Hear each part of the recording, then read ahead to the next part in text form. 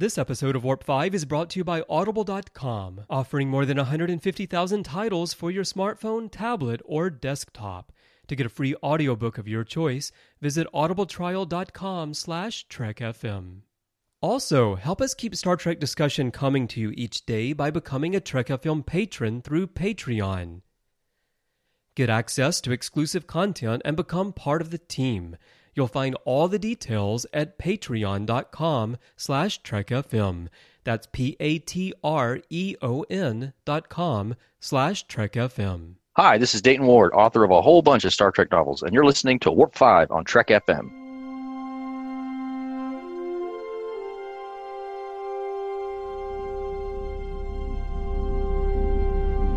How we doing, Trip? Ready when you are. Prepare for warp. Course laid in, sir. Request permission to get underway.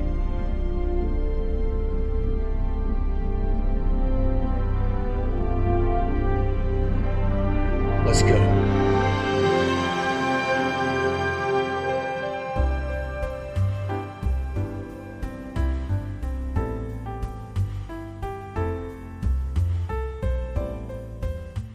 Welcome, Boomers, to another episode of Warp 5, Trek FM's dedicated Enterprise podcast. I'm your host, but I'm not Floyd. I'm Brandon. Floyd is away today. He got called on an emergency Section 31 mission.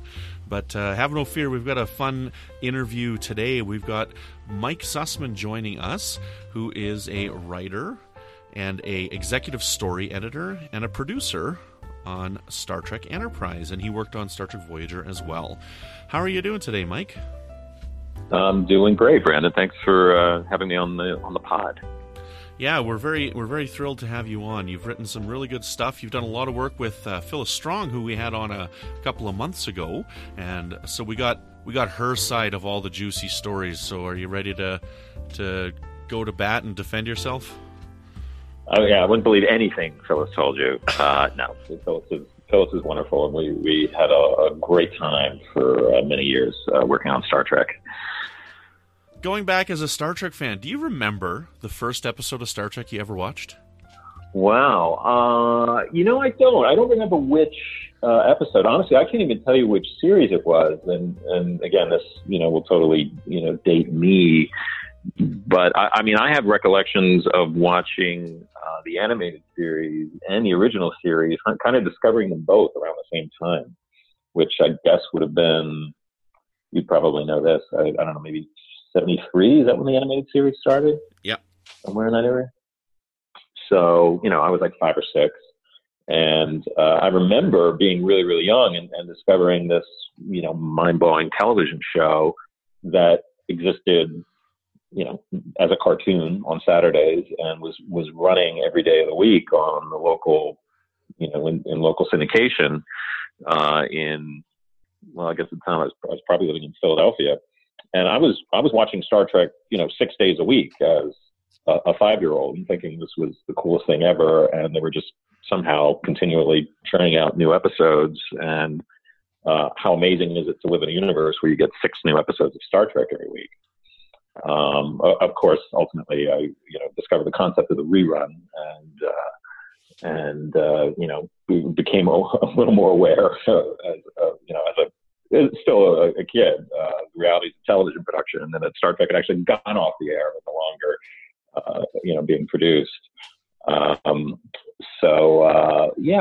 honestly I can't remember, but I do recall episodes that I would watch. Well, I mean, who am I kidding? I mean, even if And the Children shall lead came on, I would, sit down for the full hour and watch that, commercials and all, long before the days of, DVRs or VCRs even. But I, certainly have my favorites, Balance of Terror, Doomsday Machine, probably, any original series fans, top 10 list would correlate pretty closely with mine. Those are the episodes, of course, that still stand out in my memory, having seen them so many times later, ultimately on, VHS cassette tape. Again, a concept your listeners may or may not be familiar with. I can't really recall which episode it would have been. I was too young, I think, to recall. I remember the first original episode that I sat down and watched the whole way through was Shore Leave. That was the first one that I saw. Oh yeah, that must have been a mind blower. How old were you at the time? I was in my teens at the time. I discovered Star Trek when I was about 12 or 13. Now, I remember my mom had sat us down to watch Encounter at Farpoint when it aired, and I would have been, 5 years old when that happened. And I remember asking her when it was airing, like, is that supposed to be Spock? Is that supposed to be Kirk? So somehow at that time I had some kind of knowledge of the characters of it, but throughout the years I'd caught a few episodes here and there. I remember I saw during reruns one summer when I was out in British Columbia visiting my dad, I saw a trailer for Identity Crisis, which is a season 4 episodes of The Next Generation where Geordi turns into that invisible alien thing. And sure. For some reason, I'm like, I gotta watch this episode. This looks so cool. And it was still another year or two before I really caught the Star Trek bug. But I remember seeing that trailer for Identity Crisis and like, I gotta watch this show. No, I mean, I caught it pretty early. There was just nothing like it on television, certainly at the time, and certainly not a lot of genre stuff. And I gravitated toward it right away. So it was, a formative influence, I think, on my youth and my adulthood. Right on. Well, we're going to actually open up some of these questions here. Before we jump into your Star Trek work here, I do have a couple of your shows that I do want to talk about, and we're going to actually open up with a listener question here. So Dan Leckie says, for the episode 100 Years of 12 Monkeys, he says, I was wondering about the episode's development. Was it fun to write the 1940s material, and did you include any in-jokes when you wrote the episode? Wow, 12 Monkeys. Yeah, that was a show I worked on a couple years ago with my friend Terry Metalis, who got his start on Star Trek Enterprise and had written a couple of episodes. He had been Bram Braga's assistant and was just, a baby writer, an aspiring writer when we first worked together. And now he's got his own TV show with 12 Monkeys, which I think was recently renewed for another season. So no, that episode was a lot of fun. I came in season 2, and that episode, 100 Years, was a little bit of not quite a reboot for the series, but setting the series off in a new direction. Correct me if I'm wrong, but at that point in time, the show, in terms of the time travel, had jumped back and forth between like the present day and 20 some years in the future after the plague had wiped out humanity. And one of the the goals for the new season was to open up the time travel aspect and visit other eras. And one of the first eras that came up was the 40s, World War II, the pre-war hysteria, and it was great fun to write that episode. And I do remember, there's a teaser that just starts in the 40s, and when two of the basically these assassins from the future show up and murder this military hero and his wife, and then take their place in order to do their carry out their evil plan and take the place of these two people at a gala. And anyway, it was a whole lot of fun showing their arrival, figuring out how they would get there, what their time travel plot was, and coming up with a really interesting way for Cassie. She's actually this was, I think, the first time. Well, she had time traveled before, but she was traveling back before Cole was, and was going to arrive in the 40s before he did. So I remember brainstorming with everyone, trying to come up with a cool entrance for her into the 1940s. And what we ended up doing was have her basically wrong franchise, excuse me. She materializes on Broadway, like on a Saturday night, in the middle of all these well-dressed theater goers who are going to a show, when suddenly an air raid siren sounds and spotlights shine on the sky looking for planes, and everybody evacuates, and she's sort of left alone in the middle of Broadway as the air sirens wail, which of course we didn't have we weren't shooting, on Broadway in New York City at all, but the production team, I thought, did like an amazing job bringing that theater to life and dressing it and, bringing everyone in period costumes and adding the special effects component. It was a great, I thought, introduction for that era. And we spent a couple episodes in the 40s, and I think we certainly went back to the 50s that season, and they may have come back since. I've sort of lost track of the show. I've been busy with some other things, but it was fun to do that big reset and sort of launch the show into this new era. And I'm really enjoying it. TV has changed so drastically over the last 20 years from what it used to be, and I don't know, a lot of people credit Star Trek with that. I personally would credit like The Sopranos and like early HBO shows with the transition of television and how it's kind of turned into what it is now with these season-long arcs that are basically a book in a series, right? So you got like Sopranos was basically a 6-book television show, right? So it's changed, and the flexibility and the creativity that television provides people with nowadays, I think, exceeds what's on the big screen in many, many ways.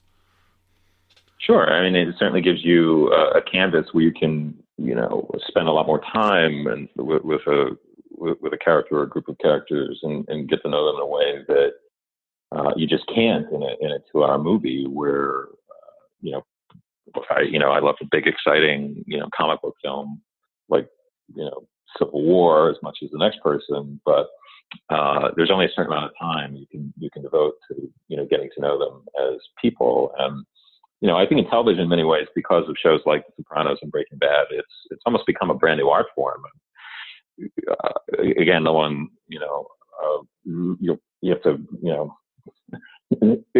it might take a long time to find someone who's like a bigger fan of Star Trek than me, like just growing up as a kid. But, I think even the later series, the sequel series, as terrific as they were very much kind of a throwback to the format of the original show. Granted, Deep Space Nine and even Enterprise and some of the other series did experiment with, season-long arcs, but I think there was still, pretty much, a directive to keep things as wrapped up as tightly as you could in 2 hours. I do remember working as a freelancer, working on Star Trek Voyager, and there was an episode that I had written, or I'd written a story for. I believe it was Mel, the one with Brad Dourif as a serial killer, and there was a serialized thread that season that I remember the writers were experimenting with. And again, I was not even on the staff of the show. I was just a freelancer. I was a former intern who had told them some stories. And there was an ongoing storyline about Paris, the character of Tom Paris, and how he appeared to be betraying the crew, that they were trying to set up this thread. And ultimately it was right. going to be a bit of a red herring, and they were going to surprise everybody.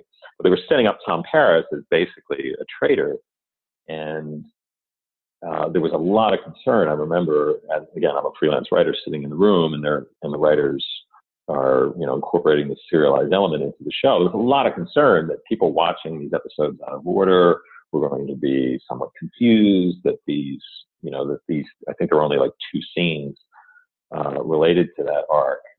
We're just going to confuse people.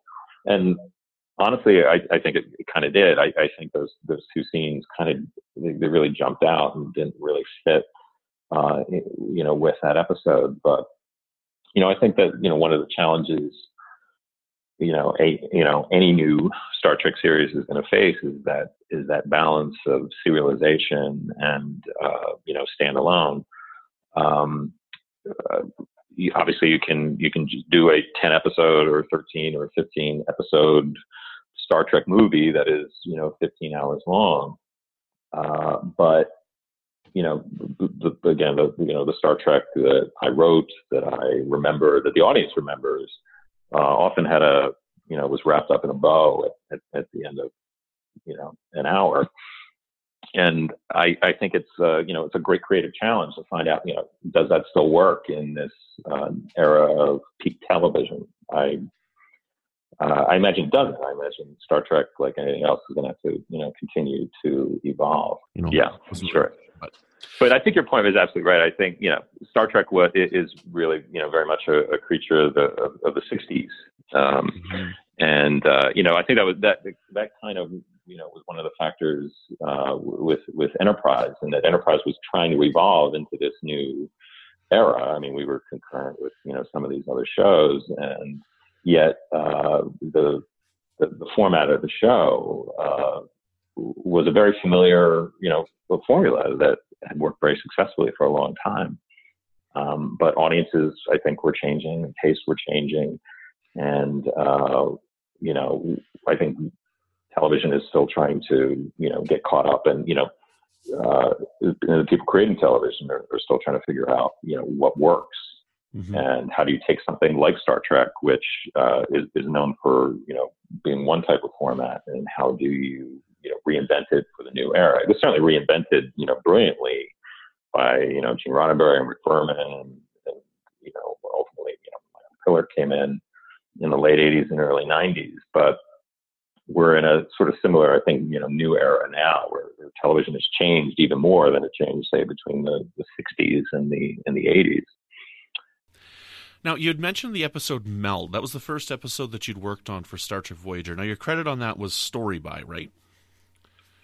Yeah, that was, I had done I was an intern with the writing staff of Voyager for, I believe it was 6 weeks. And on the last day of my internship, I pitched a story to Michael Piller, who, was the co-creator of Voyager and showrunner at the time. And I pitched him a story about a serial killer that was, loose on the ship. And I remember very distinctly him, kind of taking a moment and staring at the ceiling. And I was so sure this was the end of my involvement with Star Trek. It was the last day of my internship, and clearly I had blown it. But he then looked down and he looked at me and he said, "I've never heard a story like that before." And the following Monday, this was a Friday, the following Monday, I came back to the offices as a freelance but working writer with a pitch that had sold to Star Trek. So it was a very exciting time for me. Michael ended up writing. I got story credit for it. Michael ended up doing a lot of revisions to that story, and he did the teleplay. Ultimately, I think at the time, and again, this is back in the era of Star Trek series making 26 episodes a season. Mm-hmm. They were really under the gun at that particular moment and needed a script very quickly and needed a cheap one. And it made more sense for Michael to simply take my idea and just write it, rather than give it to a newcomer like me who had never written a professional script before. But it was my first sale, and it opened the door for me on Voyager, and eventually sold some other episodes. And but it was a great beginning, and I'm really happy that I got a chance to work with Michael towards the end of his involvement with Star Trek. It meant a great deal to me, having been a fan of his work on the show for so long. Mm-hmm. Now, like, that episode in itself is an extremely fascinating one, because every time I watch it, it surprises me, because, you get a common trope in television of, the murder mystery, and he solves the case by the end of the episode. But in this one, he solves the case by the end of the first act, and it turns into this psychological drama and this battle of the wills between logic and violence. And it's a really, really fascinating script. And so how much of that was your original idea, and how much of that came from Michael Piller? Well, Michael had pitched out, again, I was an intern, and one of my responsibilities as the intern was to, sit in on all the writers' meetings and take notes and write, the showrunner, whether it was Michael or Jerry Taylor was there, would pitch out the beats and the scenes for the episode, and I, as the intern, would write them in marker on the dry erase board. And so I was there for a lot of meetings with the writing staff. And what I remember very early on hearing is that, often you'll have a showrunner say to his or her writing staff, well, I'd like to do an episode about X. I don't know what X is, or what, maybe X is just a theme, or I want to do a story where, Captain Janeway, falls in love. Does anybody have any ideas for that kind of an episode? Well, what Michael had pitched was he wanted to do a story. Really, all what he had was a theme, and he wanted to do an episode about Tuvok and senseless violence. And he had wanted to do this for several months. And I think some of the other writers perhaps had given him some pitches for ideas that didn't quite work for Michael. But he really wanted to explore that theme, the notion of this, very logical security officer, this Vulcan, who, we've gotten another species through, all these different series, how they would confront something like senseless violence. And so I was racking my brain for weeks because I felt like if I could come up with an idea that had that theme, Michael might buy it, and I could kick off my writing career. I had several really awful takes on it. I think at one point I had come up with something about, the Voyager running into, gangs in space, or, I was really coming up with things that were too on the nose. And then I remember I just kind of gave up on it. And at one point I think I was falling asleep, and my mind was wandering in that sort of in-between state between being asleep and being awake. And I just had this image of Tuvok mind melding with this sort of like a reptilian killer, and being affected and influenced because of the incompatibilities of the reptilian brain and the Vulcan brain. And I didn't know what that was. I didn't know what it meant, but I remember waking up from this half asleep state and writing it down on a notepad. And then I took my nap, and later finding it, I thought that was like a very cool genesis for this kind of story. So I wrote it up as a pitch and pitched it to Michael, and he ran with it. So that was the genesis of Meld, and they ended up bringing back that character, I think, for the season ender. That's right, the Brad Dourif killer character, and I think didn't he and the Doctor save the ship when the Kazon took it over? Yes, he did. Yep. Yeah. So that was it was great fun to see that come to life. I wish it was a script I could have had more of a hand in, but again, this is what often happens in television. You are just under the gun and you need a script, ready for production, ready to shoot. And clearly Michael knew it once he'd heard the idea and it clicked with this theme that he wanted to explore. He was the perfect person, clearly to write it. It would have taken me weeks and weeks and weeks, I'm sure, to get it even anywhere in the ballpark. But they were, Michael and Jerry and everybody was certainly, very lovely to me and invited me back many, many more times to pitch future stories, which I did, some of which they bought. So it ended up working out very nicely. I'm very proud of that. So how did you meet Phyllis Strong, and how did you begin writing so much with her? Oh, well, Phyllis and I were friends from like the mid-90s. In fact, we had worked on a show very briefly. It was a show that never actually aired in the United States, based on some old short stories of Jack London. And we were put together with this, it was a very, very small writing staff. They were trying to figure out the show, and Phyllis and I were thrown together, if I remember, in a conference room because they didn't have enough offices for everybody. And so we even though we had been hired individually as story editors on the show, because we were sharing this, big conference room office, people would just kind of come in, the producer would come in with, ideas or problems to solve, and we would just kind of work on them together. So we kind of became like this de facto writing team.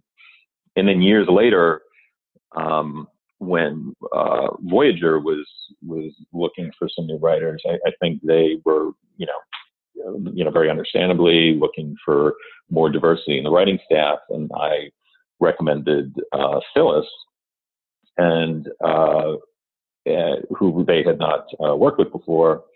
But then the idea came up very quickly that, would Phyllis and I be interested in working together on this? And we both jumped at the chance. So, and since we'd already functioned as a writing team on that previous job, we were certainly comfortable working together, and we were both crazy fans of the whole franchise. So it worked out terrifically, and we wrote together on Star Trek for 3 years before branching off and running with it as individual writers.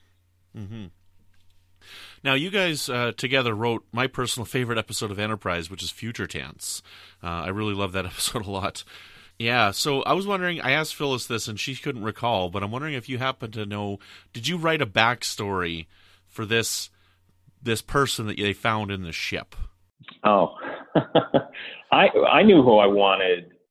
Well, yes, there was a version of the story where, you remember the character of Crewman Daniels? Yep. Right, who is a time traveler from the 31st century, I want to say. Anyway, my pitch, I think to Brannon, was that at the end of the episode, Crewman Daniels would sort of, materialize and time travel to the bridge of Archer's ship and say, oh, that, after, there's a big battle with the Tholians, it's all very exciting. And if you remember, the, Trip is building a sort of time communicator, sending out a distress call to who knows where to come and get the ship before the Tholians make off with it. So in the current script, that ship just sort of disappears. But my version of the story, Crewman Daniels was going to show up and take the ship back, and Archer's going to ask him, by the way, whose body is that? And he's going to say, well, actually, it's mine. Wow. And then he disappears, and we get no more answers. And I don't know why that was rejected. Maybe it's a dumb idea, but I think that the decision was made at a higher level to keep it more mysterious, and I think that worked as well. But that's who I thought it might be. I thought it was either Daniels or another sort of Daniels like time traveler. But there was something I thought fun about a time traveler, showing up to pick up his own dead body. That would have been a cool thing to reveal, but I guess we'll never know.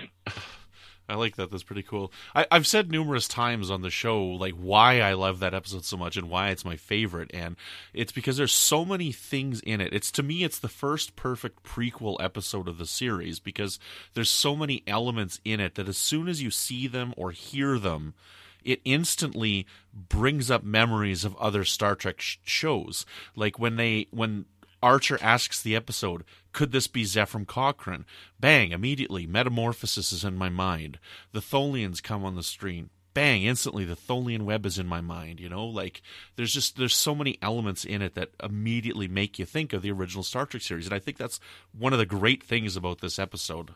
Well, thanks. I appreciate that. I mean, the original pitch, which I think in many ways was unworkable, was even more of a throwback. And anyone has checked this out on the Memory Alpha wiki, it's more or less public knowledge. But the ship from the future that originally showed up in my first pitch was the Starship Defiant from the Tholian Web.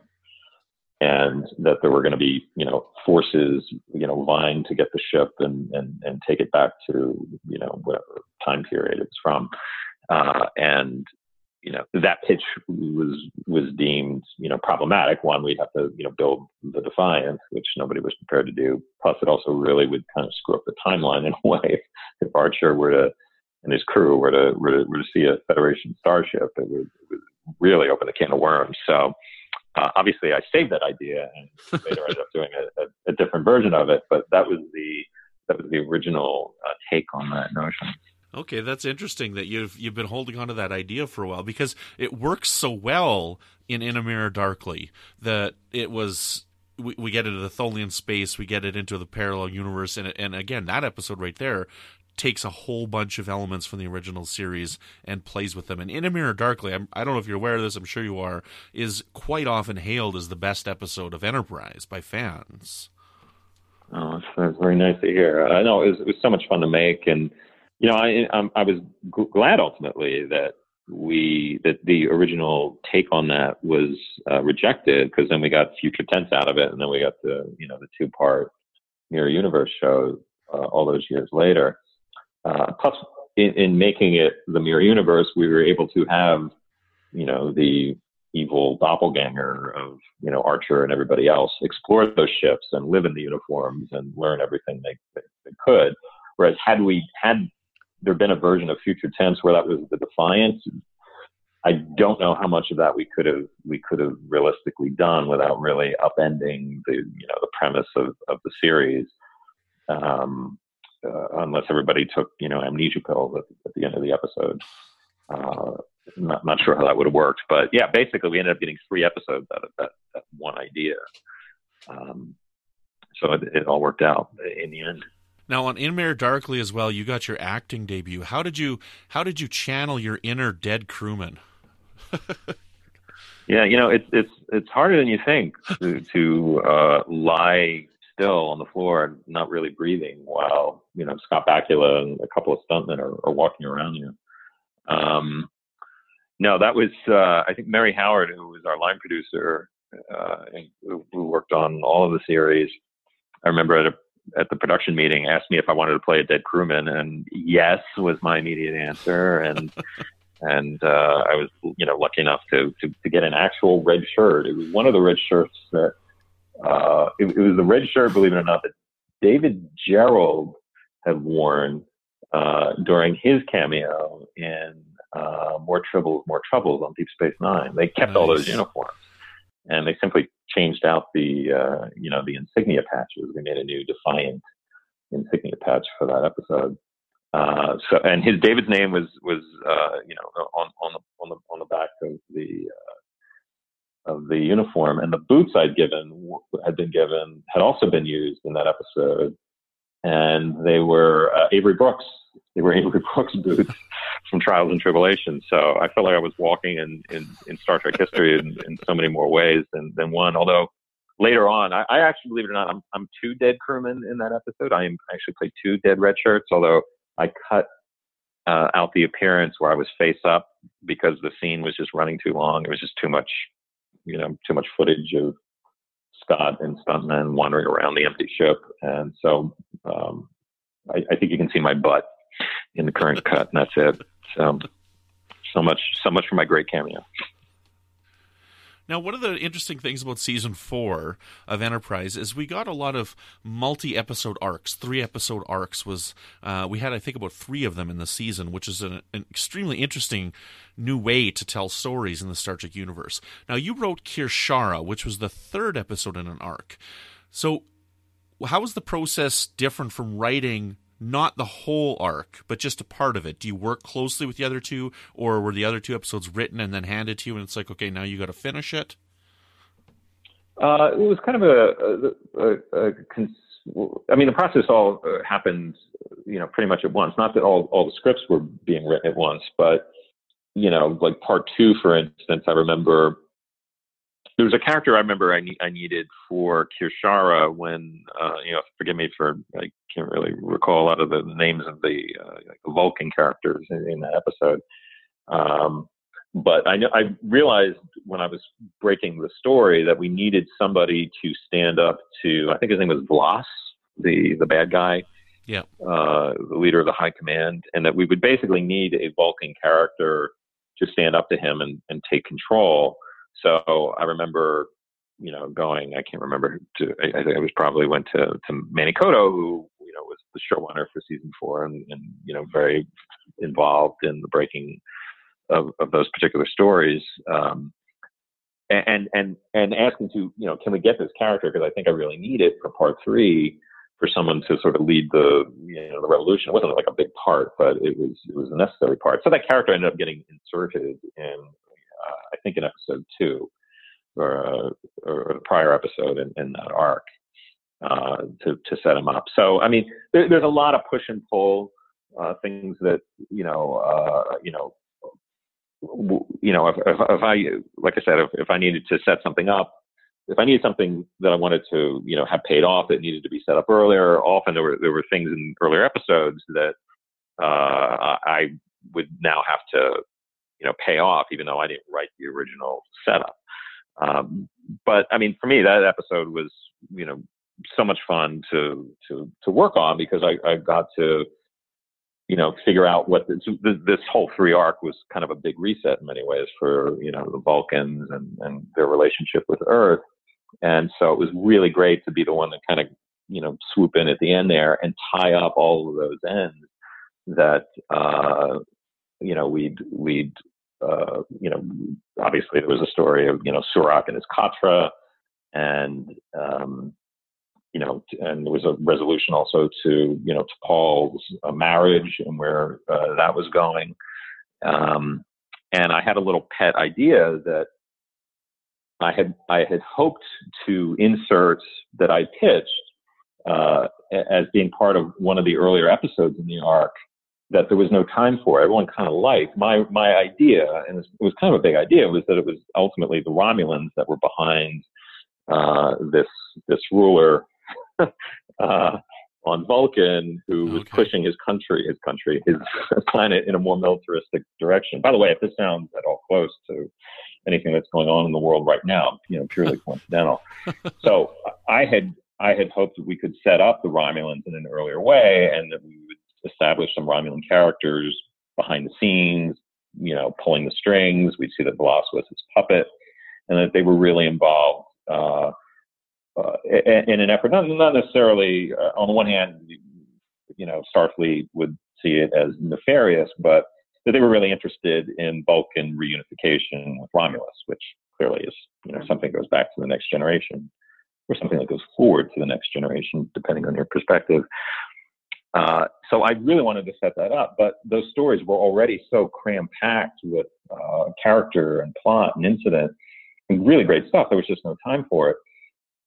And I got to the end of the writing process, and I realized, maybe there's a way to just sort of drop that notion in and reveal at the end that the Romulans were perhaps behind this entire thing all along, and then leave it as kind of a tantalizing mystery. And so I ended up, writing that final scene, because honestly, even without that, you take that final scene away, I didn't quite know. The episode kind of ended with a very happy bow on the end. It was just a little too neat and clean, but there was something really wonderful about, revealing this Romulan operative, revealing this character who we've already seen before, who, is now in full Romulan regalia and pulling strings. And what we had hoped to initially do, Manny and I can't remember which one of us had pitched it, but what we wanted to be the last image of that Vulcan arc, the last image in Kirshara, was going to be a Romulan bird of prey, which we'd already seen on the series in season 2. Yeah. We'd seen that wonderful new design, and the idea was that ship would sort of swoop up in front of the camera, and we would see, painted on the hull, that familiar bird of prey imagery, which had not been established earlier on the show. The first time we saw those ships, so that was the original image. And that ship would, of course, have been, picking up the Romulan operative on the surface. Ultimately, there was no time, there was no money. It was kind of beside the point. But I felt like I got a little bit of a victory by having that final scene and reveal this tie-in to much deeper, Star Trek mythology and the Romulans and Vulcans, and how that, in establishing that the Romulans have been up to this reunification plot of theirs for a very, very long time. That was a lot of fun. My last question that I have for you before we go into the listener questions is about the episode Twilight. Now, we had recently covered Twilight in our Season 3 retrospective, and it generated some discussion online because, now I haven't listened to your commentary for the episode, but some of the listeners said they had. We weren't quite sure of the relationship that was implied with T'Pol and Archer. Now, this was a different timeline. This was prior to any solidifying of any relationship between Trip and T'Pol, because that timeline hadn't quite happened yet. So we're wondering, what was your intentions for the relationship between Archer and T'Pol? Well, I think I think there's certainly room for speculation about what may or may not have happened off camera. But I mean, certainly in the episode, what's, more than hinted at pretty strongly is that in all of their years together on this planet, where Archer's memory keeps getting wiped every time he falls asleep, and each day is a new day. By the way, I want to point out 50 First Dates came out after this episode. So we named that episode when we talked about it. We called it 50 First Dates. Had that movie come out first and I'd seen it, I probably would have dismissed the concept of Twilight. But so in my defense, that was after. But I think it's pretty clear that she fell in love with Archer in a very subtle Vulcan like way, whereas for him, no time was passing, and each day was as the day before, and that she simply started to have feelings for him, and that's more or less in the episode where Phlox. I think there's a really great scene that Phlox and T'Pol had where he kind of calls her on it, because she decides that she's going to accompany Archer back to Earth or Vulcan. And Phlox can, as he often can kind of see right through her and say, "You have feelings for him, don't you?" And she completely denies it, as she would. But I think what you're asking is, did T'Pol and Archer have a more physical or romantic relationship prior to the start of the episode in that 12-year period? And I guess my answer to that would be, I don't think so. It would seem a little odd for, I think, T'Pol of all people to, perhaps take advantage of someone with a mental condition who couldn't remember. Also, I think it would be totally out of character for Archer, since his mindset had not really changed from, he was not really advancing the 12 years that she was. He was just reliving, time over and over again. That he would not have gone there. But there is a lot of dialogue or an exchange between the two of them where she implies very strongly to Archer that their relationship has evolved. If I remember, it was a word that was used, evolved over the years. And he asks, "Oh, really? How far has it evolved?" And she kind of gives him a look. Well, the original draft of the script, she actually gave him an answer. And her answer was, "It hasn't evolved that far." And I remember we got a note from Scott Bakula saying, "Could we just lose that last line? It kind of makes Archer seem a little more cool if maybe, he and T'Pol have, gone where no man has gone before." So, and I think he was absolutely right. The scene works better without that line. But I think the implications there, kept some people wondering. In my mind, nothing happened, but I think it was fun to suggest that maybe something did. It also leaves it open for the fans, because there's so many people who like to, the term is shipping. They like to relationship people, and so it leaves it open for people. Sure. Yeah, no, I mean, that was the season where we were kind of, we were given the directive that Trip and T'Pol were going to become a thing. And I had this episode where T'Pol fell in love with Archer, and which fell a little, out of step with that. In fact, in Twilight, what I thought was kind of interesting is that, T'Pol and Trip really did not like each other. I think, on some level, Trip may have subconsciously blamed her for, Archer being incapacitated and ultimately what happened to Earth. And they really hate each other, which I thought was a great counterpoint to, where they ended up as a couple. And they were great fun to write in, later on in season 3 and season 4, when they were together and not together and then together again. So a couple listener questions that we have. So this is from Justin Ozer, and he says, how was writing for Voyager a different experience than writing for Enterprise, and how are they similar? Wow.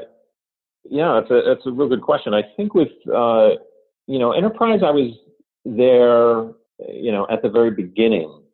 I mean, when we got the script for the pilot, which, I think Broken Bow, still stands far and away as, probably the very best Star Trek pilot.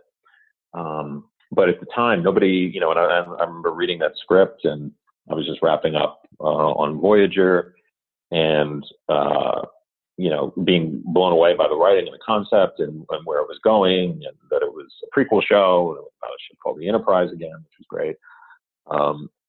And so, to me, the potential for that show to, become like the sort of first prequel series in the Star Trek mythos was very exciting. And I was coming in at the ground floor, whereas with Voyager, even though I had sold some stories early on in season 2, I didn't really go on staff on the show until season 7. And by that point, there were a lot of new writers there, and they had already explored, so many different directions and arcs for, Captain Janeway and her crew. But now we had a brand new crew. And although there were certainly, a lot of ideas in place about, who everybody was and where we wanted to take those characters, it was great fun to be there at the beginning. And having worked on other shows where you're there at the beginning, or where you kind of come in later and have to get up to speed and figure out where these, what has already been done with these characters, where can we take them in a new direction that the audience hasn't already seen. It's much more fun, I feel, as a writer, to come in at that ground floor and imagine who these people are, from the beginning. You're discovering them along with the audience, and launching them into brand new adventures that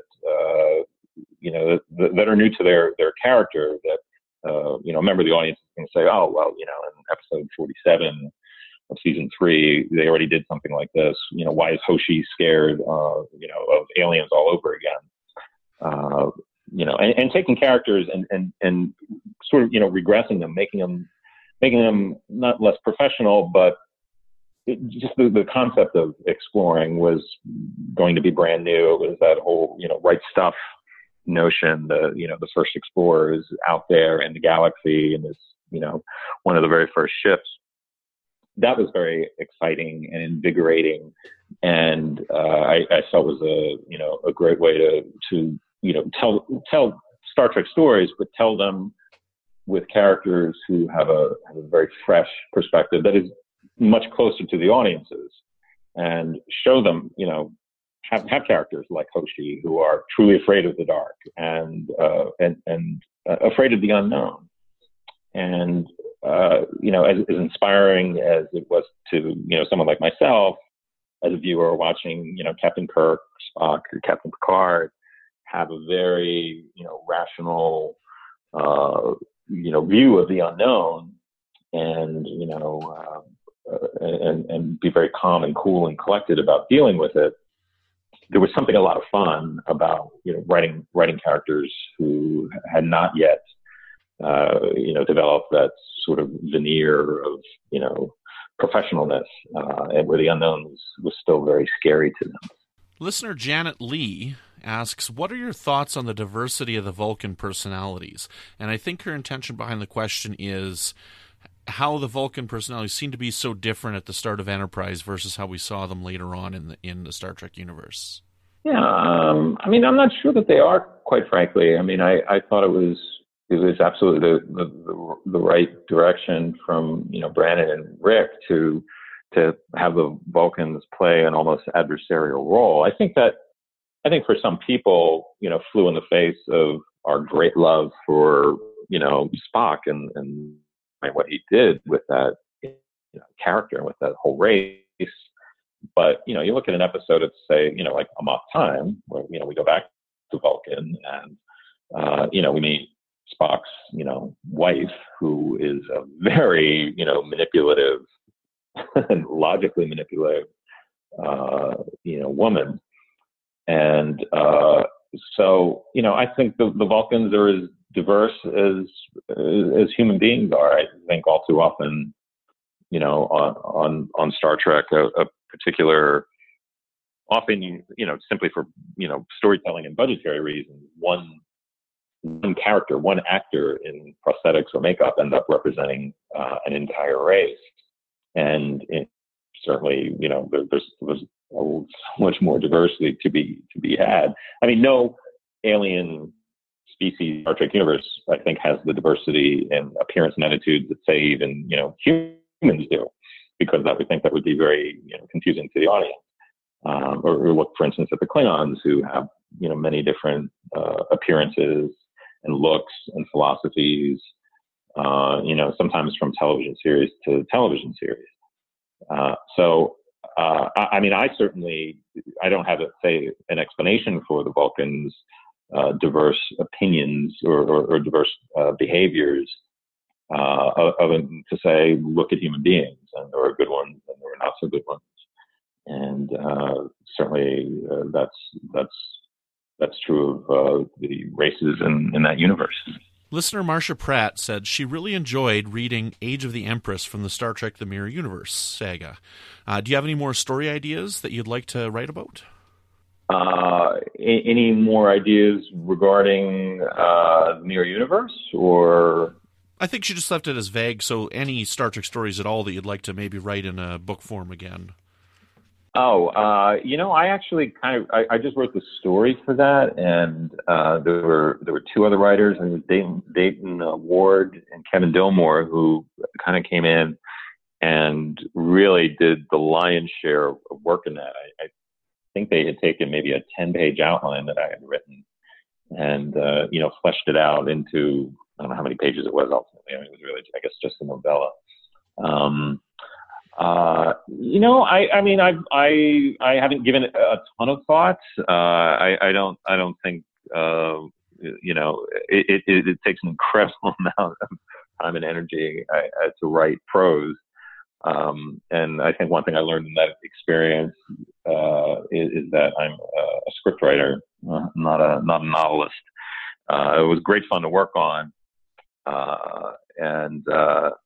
If for some reason Star Trek were ever to revisit that storyline and go back to the Mirror Universe and find out what happened to Empress Hoshi, I might have some thoughts, but they probably have to be in a teleplay form.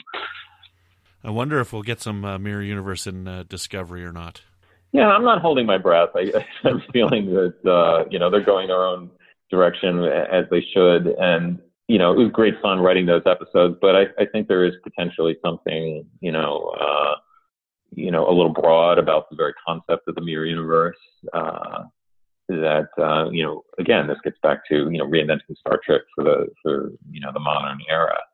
I think something like, say, Yesterday's Enterprise, which showed a very dark, Star Trek universe, the Federation was at war with the Klingons, is probably a more grounded way to do something like that. But who knows? Maybe. So listener Ikaku Beeman would like to know, what piece of writing of yours are you most proud of, be it Star Trek or otherwise? Piece of writing I'm proud of. I try not to focus too much on, things I've done before. Since it's what your audience is into, and in terms of Star Trek writing I've done, I guess it would be between the Mirror Darkly episodes and Twilight. I remember when the script for Twilight came out and it was distributed to the actors. I remember, the producers, they got a phone call from Scott, who really, really liked the script. And remember, this was at a time when, the future of Star Trek, in terms of the feature films, was very much up in the air. Can't remember if Nemesis had come out yet, but I think the hope and plan had been that if Enterprise had run 7 years and been a big success on the order of Next Gen, that perhaps someday they would do feature films. I don't think this is speaking out of turn by talking about this. Again, there were no contracts, there was nothing formalized, but I think that was sort of everybody's hope. But I remember, Scott called the writers' offices, and I think he called Rick and said, "This is a very good idea. We should hang on to this for a potential movie someday," which was really flattering to hear. Unfortunately, we needed a script to shoot that following week, and that was going to happen. But it was something that had come together, really really nicely, and not every idea does, or something that you have high hopes for ends up just kind of laying there on the page, or not really gelling when you finally see a cut of it. But that was an episode that from the get-go I was just very passionate about, and I thought it was a great way to tell a Star Trek love story, and it was very much in the tradition of, say, A City on the Edge of Forever, or An All Good Things. Star Trek had at this point done many of these sort of reset type episodes, but I thought it was still a unique enough idea that it fit in that type of episode, but was not too derivative of anything except 50 First Dates, which again has not come out yet. I want to point out, but that was one that just came together really wonderfully, and I think it worked. It had a lot of time travel shenanigans in it, but it worked ultimately because it really was a love story, and it was a story of unrequited love, and how Paul had developed feelings for Archer, and imagining a scenario where that could happen seems really almost impossible, but that was an episode that I got to destroy the Earth, the planet Earth, in the teaser of the episode. How often you get to do that in Star Trek or any other television series, right? So it had there was a very tragic backstory, clearly, but it was really a taste of what might have been for Paul and Archer. And it was, originally that was a story that I pitched to Voyager as a Janeway and Chakotay story. Okay. Not involving the destruction of the Earth, but with them trapped on a planet, and I think it was Janeway who was going to have the condition. But again, by this point, there had been Memento and so many other ideas. It taken basically the same premise and turned it into comedy. It's a good thing we did the episode, when we did in 2003, because I think it would be,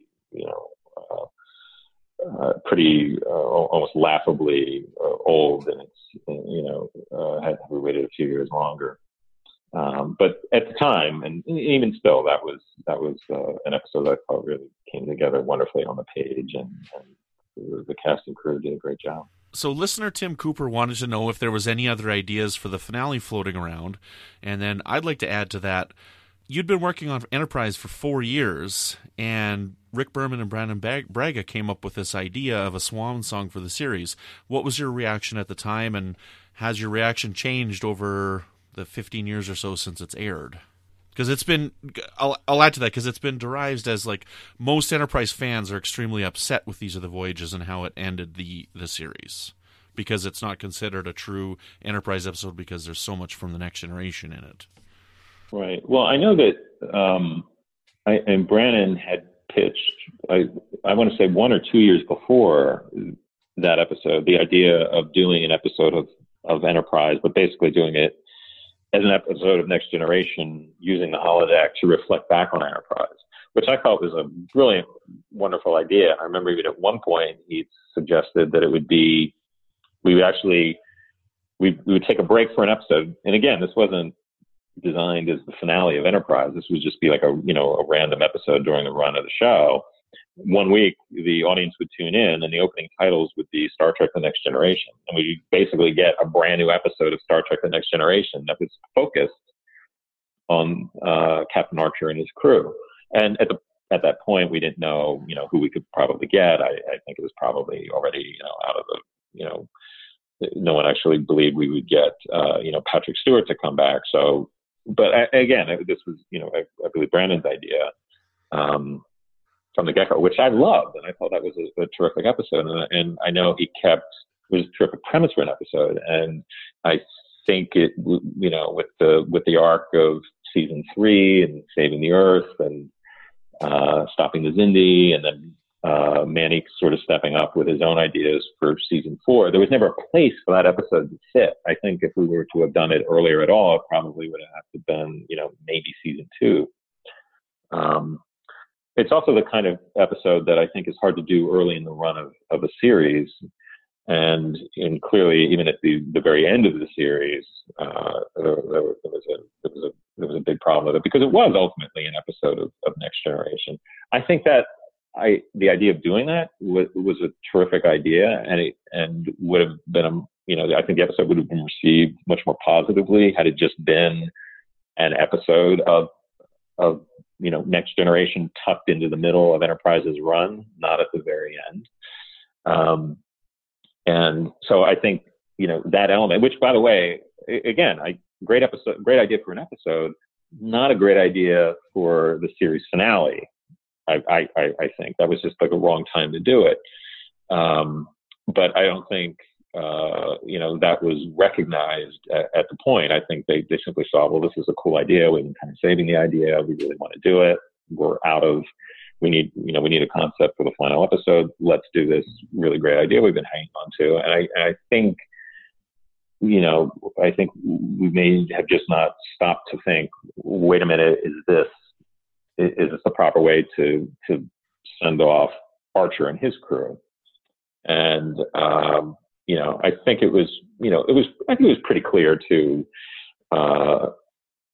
people who were working on the show, having, read the script, really enjoyed it, thought, there was a lot of, Trip dies in it, clearly, very moving death scene, and setting up the retirement of the ship and the founding of the Federation. There's a lot of great stuff in there, but I think it was probably just the wrong time to, do a Next Gen episode. And so I understand why the cast felt slighted. It wasn't intentional by any means. It was just unfortunate, I think, that the episode ended up, falling where it did in the lineup. Because I think at a different point in the show's run, it could have been a classic. Mm-hmm. Were there any other ideas that came around, or was the original premise to be the Demons and Terra Prime two-parter, and then they tucked this one on the end, or was there any other ideas for another final episode? Well, it's funny because we were so, as we all, when you're trying to fill out however many episodes we were doing that. So I think we did 22 in season 4. Yeah. We had a lot of 2 and 3-part episodes and a couple of standalones. And I think we had more ideas and more ideas for episodes than we had actual episodes. Because I know, the original notion was that Demons and Terra Prime, it was actually going to be a 3-parter. And I think it could have, and there's certainly enough story there to get it to 3 parts. And we had to wrap it up.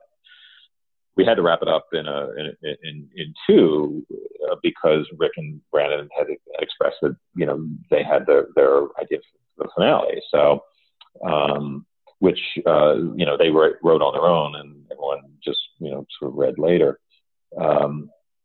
So, it would have been nice to have been able to do that arc in over 3 episodes. I think, the end of Terra Prime could have served as an end to the series. Archer gives a really nice speech. To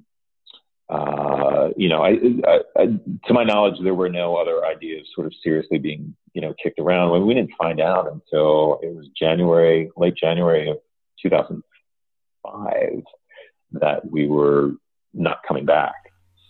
So there wasn't a whole lot of time. When we were in production on the Mirror Universe shows, I think part 1. No, actually, I think that was part 2. So there wasn't a whole lot of time to. I mean, it was always in the air that this might be it, but and I think there has been a little bit of revisionist history in that. I was shocked and surprised that we were being canceled, and as I recall, everybody else was as well. It may not have been such a shock to our dwindling viewers,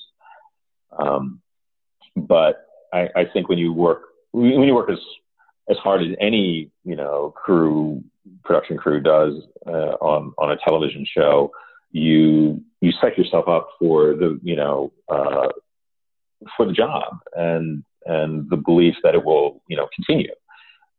Because how else could you get up in the morning and work for 10 or 12 hours if it was all ultimately going to be futile? I mean, every television show gets canceled ultimately. So But no, I think felt we were really firing on all cylinders in that season, and we really had found our footing. And it's, I think not a stretch to say that some of the other series, some of the sequel series also took a couple of years to find their footing. And we thought, like, great, we found ours. And then we were canceled. And, again, television is a tough business. But after having, so many consecutive years of Star Trek on the air, I think we were all, in a little bit of disbelief that it was going to go away. And of course it did, and it's coming back now, and you can't ever really truly kill Star Trek. But there were no other ideas that were really being kicked around that I was privy to anyway.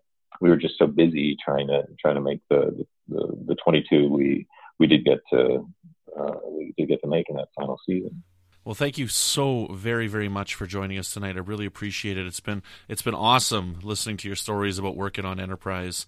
And I mean, it was canceled early, but I mean, I think it's coming back. And I don't think it is. There's a lot of appreciation that's been developing for Enterprise over the last few years, and it's really starting to get the fandom that it deserves. So, thank you again so much for taking the time to speak with us tonight.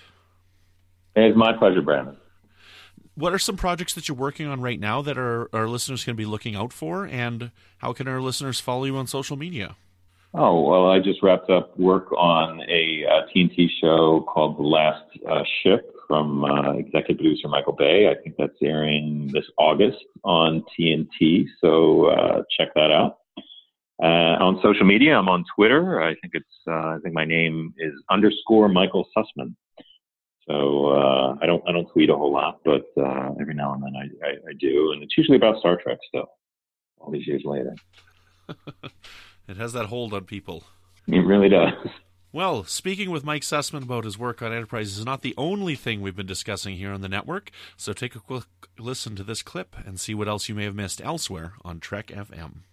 Previously on Trek.fm. To the journey! So his whittling skills are so advanced that he can whittle wood into leather. Into vegan leather, yes. He is now Rumpelstiltskin. He is the Rumpelstiltskin of the Marquee. Warp 5.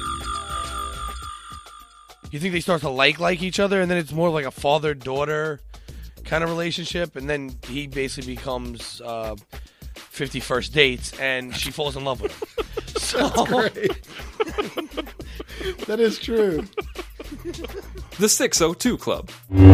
Yeah, I mean, Christopher Lee, that's inspired to have him in that role. It really is such a good bit of casting to have him there. Primitive Culture, a look at history and culture through Star Trek. The key thing with Jytrell is all of these elements are exactly the same thing as the events in real life. You know, the Metron Cascade is the bomb. Rhinax is Nagasaki or Hiroshima. You know, the poisoning is analogous to radiation poisoning and all these different things. And the parallels are enormously overt with Jytrell straight away. And that's what else is happening on Trek.fm. So check out these shows and find out what we're talking about in your favorite corner of the Star Trek universe. If you're an Apple user, please be sure to hit the subscribe button in Apple Podcasts on your iPhone, your iPad, Apple TV, or the desktop iTunes app to get the latest episodes as soon as they are published. And while you're there, please leave us a star rating and a written review. We think we've been doing a great job on Warp 5, and if you do as well, leaving that review will help us out absolutely more than you could possibly know. If you're not an Apple user, we've got you covered as well. You can find our shows on Google Play Music, Stitcher, TuneIn, Spreaker, SoundCloud, Windows Phone, in most third-party apps, and you can stream and download the MP3 file or grab the RSS link from our website. We'd love to hear your thoughts on today's show or any of our other shows, and there are many ways for you to do that. The best place to join in the larger discussion is the Babel Conference, our listeners group on Facebook. Just type Babel, that's B-A-B-E-L, into the search field on Facebook and join in on all the fun. You can also find the network on Twitter at TrekFM and on Facebook at facebook.com/TrekFM. And if you'd like to send us a voice transmission, the comm officer has the frequency open. Just go to speakpipe.com/TrekFM, record your message, and I will add it to a future episode. If you'd like to send us an email, you can use the form on our website at trek.fm/contact. Choose Send to a Show and select Warp 5, and it will come right to Floyd and myself.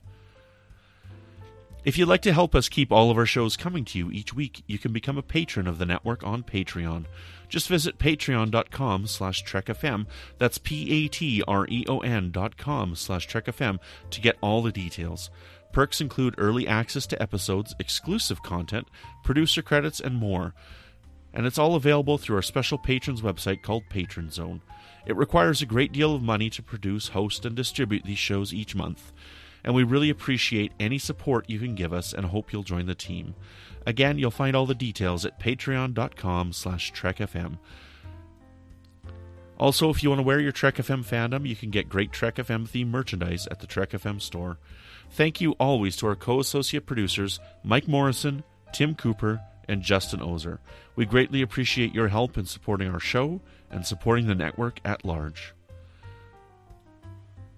Well, if you want to get in touch with Floyd, I guess the best way is probably on the Babel Conference. He's going to be away for the next episode as well, but he'll be back after that. Next week, we've got some fun, so if you want to do some homework, you can watch Seven Samurai and the Magnificent Seven and the episode Marauders. Brandon Coles and Mike Schindler will be joining me to discuss those 3 films and episodes, so I hope you'll have fun with that next time. And if you want to find me, you can find me on Twitter at Brandon Matella. And you can find me on my other show here on the network, which is called Melodic Treks, which is all about the music of Star Trek. And you can find me over on the Fandom Podcast Network with my buddies Chris and Tom, where we have a show called Good Evening, an Alfred Hitchcock podcast. And that's a lot of fun, so check us out. That's also on Twitter at Good Evening Pod. So, Boomers, thank you for listening, and join us again next time for another episode of Warp 5.